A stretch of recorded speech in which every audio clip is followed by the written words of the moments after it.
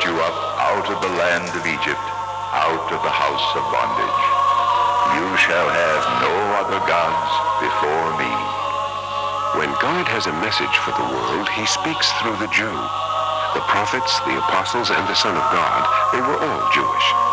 And now, in these last days, God is once again speaking to the world through the Jew. It's the Christian Jew Hour, sponsored by the Christian Jew Foundation. And now, here's our Associate Bible teacher, Wayne Carver. Greetings in the highest name under heaven, the name of Yeshua HaMashiach, Jesus the Christ. Let me welcome you to another broadcast of the Christian Jew Hour. Thank you for joining me by radio for another message from God's Holy Word. Today I'm bringing the third message in a series that I call What Man Is. This is a study of total depravity as it's defined by the Apostle Paul in Romans chapter 1 verse 18 through chapter 2 verse 3. To open today's message, let me once again read Romans chapter 1 verses 18 through 25. For the wrath of God is revealed from heaven against all ungodliness and unrighteousness of men who hold the truth in unrighteousness, because that which may be known of God is manifest in them, for God hath showed it unto them. For the invisible things of him from the creation of the world are clearly seen, being understood by the things that are made, even his eternal power and Godhead, so that they are without excuse. Because that, when they knew God, they glorified him not as God, neither were thankful, but became vain in their imaginations, and their foolish heart was darkened. Professing themselves to be wise, they became fools, and changed the glory of the uncorruptible God into an image made like to corruptible man, and to birds, and four-footed beasts, and creeping things.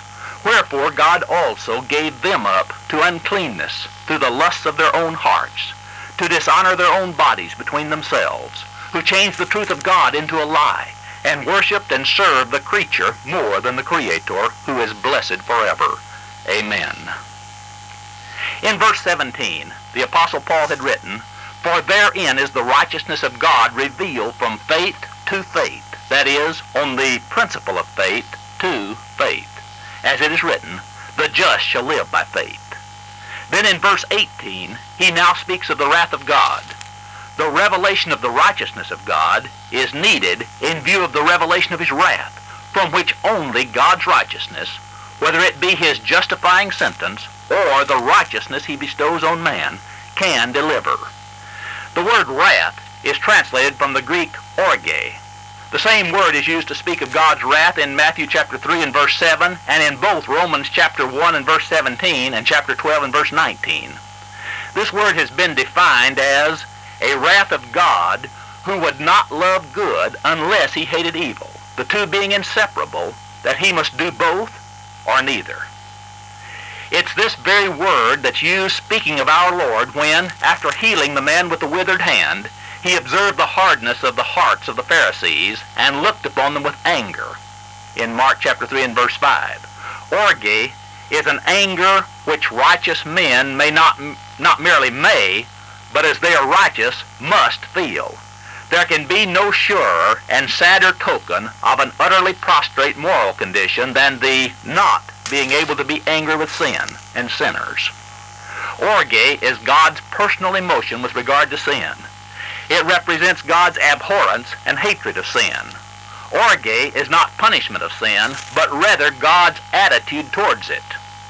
Ungodliness is translated from a Greek word that means lack of reverence toward God, impiety, irreligiousness. The word hold is translated from a word that means to hold down, to repress.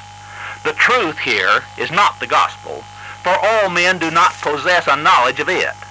The truth here is found in the context, the fact of a supreme being with divine attributes to whom worship and obedience are due. This truth being seen by all men through their observation of the created universe, the latter demanding a creator to answer for its existence. The human race, possessing this truth, yet holding it down in the sense of refusing to acknowledge its moral implications, then goes on in its sin. Verse 18 could be translated, For there is revealed God's wrath from heaven upon every lack of reverence and every unrighteousness of men, who the truth in unrighteousness are holding down. In verse 9, Paul continues to write, because that which may be known of God is manifest in them, for God hath showed it unto them. God hath made it evident. Noah's father, Lamech, was for over 50 years a contemporary of Adam. Knowledge of God was held and imparted by oral communication from the beginning. The fact that the world that then was became so corrupt as to necessitate destruction only supports the awful account of man's continuing descent given here. Not only was the world bad unto judgment at the time of the flood, but the world after Noah became such that God called out his own, from Abraham on, to a separate pilgrim life. Sodom and all the civilization of the Canaanites again filled up iniquity's measure and were sent away from off the face of the earth, according to Jeremiah chapter 28 and verse 16. Let me point out a tremendous truth to all who are within the sound of my voice. Complete, utter, uncompromising abandonment of hope in man is the first preliminary to understanding or to preaching the gospel. Man likes to say, I'm not so bad. I can make amends. There are many people worse than I am. I might be better, but I might be worse. As long as an individual holds this attitude, he's hopeless. But notice, God's indictment is sweeping. It reaches all. Every individual is touched. Notice the words of Scripture. None righteous. All have sinned. There is no distinction. The first step of wisdom is to listen to the worst that God has to say about us. Always remember, God is the lover of all men, sinner though each one may be. You and I were born into this lost Adamic race. We have all these evil things innate in us. Apart from the grace of God, all things mentioned in our scripture passage are possible in every one of us.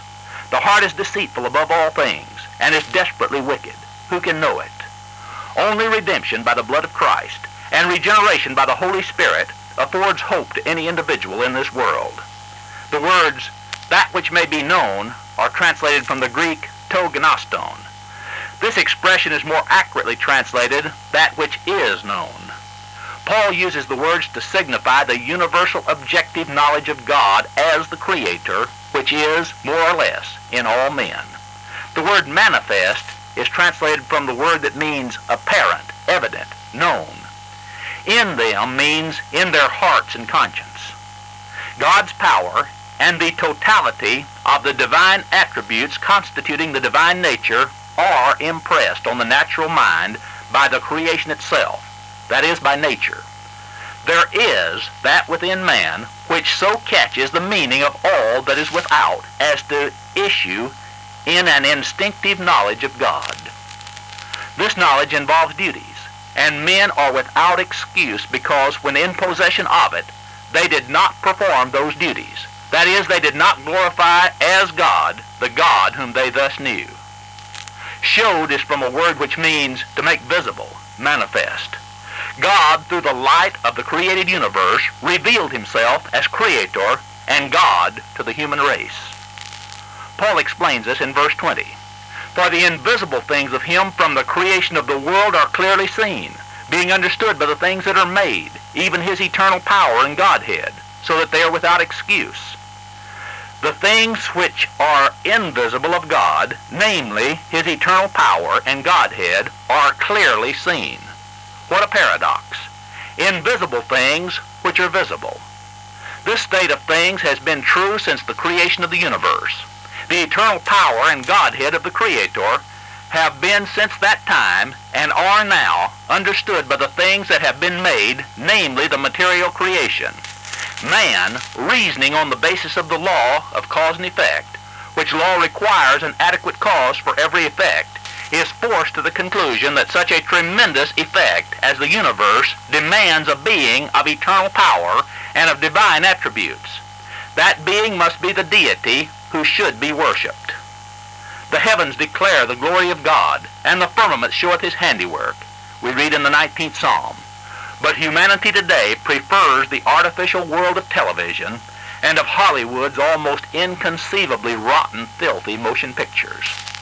When we gaze at the moon, the planets, and the stars traveling in such quiet glory, beauty, and order, we may know, if we care to know, that an infinite God made and controls this.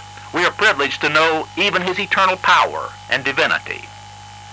Paul, under inspiration of the Holy Spirit, connects the observing of the mighty and beautiful things of the universe with the consciousness of the existence of a personal God. Human science, through its telescope, observes the vast courses of the stars, moving with amazing accuracy in their orbits. But this same science often counts it a mark of wisdom to doubt whether an intelligent supreme being exists at all. But one of the greatest astronomers of them all, the great Kepler, said, "The undevout astronomer is mad. No really great scientist today supports the Darwinian theory, and many, and some of the most prominent, scientific men are saying there must be a God, a creator." So the invisible things of him from the creation of the world are clearly seen, being understood by the things that are made, even his eternal power and Godhead. One word in the original Greek is translated by 4 words in English. Things that are made is poema, and from this we get our word poem. Creation is God's great epic poem, and every part fitted together like the lines and verses of a majestic hymn. In Ephesians chapter 2 and verse 10, we find the same Greek word again. We are his workmanship, his poem, created in Christ Jesus unto good works, which God hath before ordained that we should walk in them. This is God's greatest poem, the epic of redemption. God's 2 wondrous poems are celebrated in Revelation, chapters 4 and 5. In chapter 4, the enthroned and crowned saints worship Christ as Creator. In chapter 5, they adore him as Redeemer. Paul's words declare that the things of God are clearly seen and understood by all who desire to see and understand. The heathen are guilty before God, whether they are evangelized or unevangelized. That is, all of them are guilty. In Paul's continuing verses, we will clearly see 3 reasons why we have heathen peoples in our modern world. Adam and Eve were the parents of all living. Mother Eve was the original mother of all living. Then, after the flood, Noah and his righteous family started again to repopulate the earth. Somewhere down the line, something happened that caused multiplied millions to be on earth today who have never heard the name of Jesus. We'll consider what that something was as we continue to follow Paul's words in this study series. But for now, I see that my time is gone. Join us on the next broadcast as we continue to see God's view of what man is. And now, beloved, before we close today's broadcast, let me remind you of how much we appreciate your prayers and your financial support of this ministry. These summer months are always difficult days for the Christian Jew Hour. Operating costs continue, but there's the vacation time drop in the gifts that we receive from God's people. We need your help to overcome this summer slump and to continue this ministry of the Word on your station. Won't you write us today, sending your offering for the work of the Lord? Any offering, great or small, is really appreciated, and it will go far toward the carrying on of this ministry. And when you write, I want to send you the latest issue of our paper, The Message of the Christian Jew, which contains a message this month entitled, What's Ahead for Egypt? Just address your letter to the Christian Jew Hour. That's the Christian Jew Hour. Post Office Box 345, Post Office Box 345, San Antonio, Texas. And our zip code is 78292. That's 78292.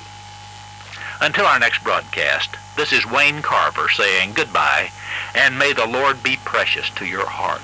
You're listening to KSKY 660 on your radio in Dallas, the 10,000 watt voice of the gospel for the great Southwest.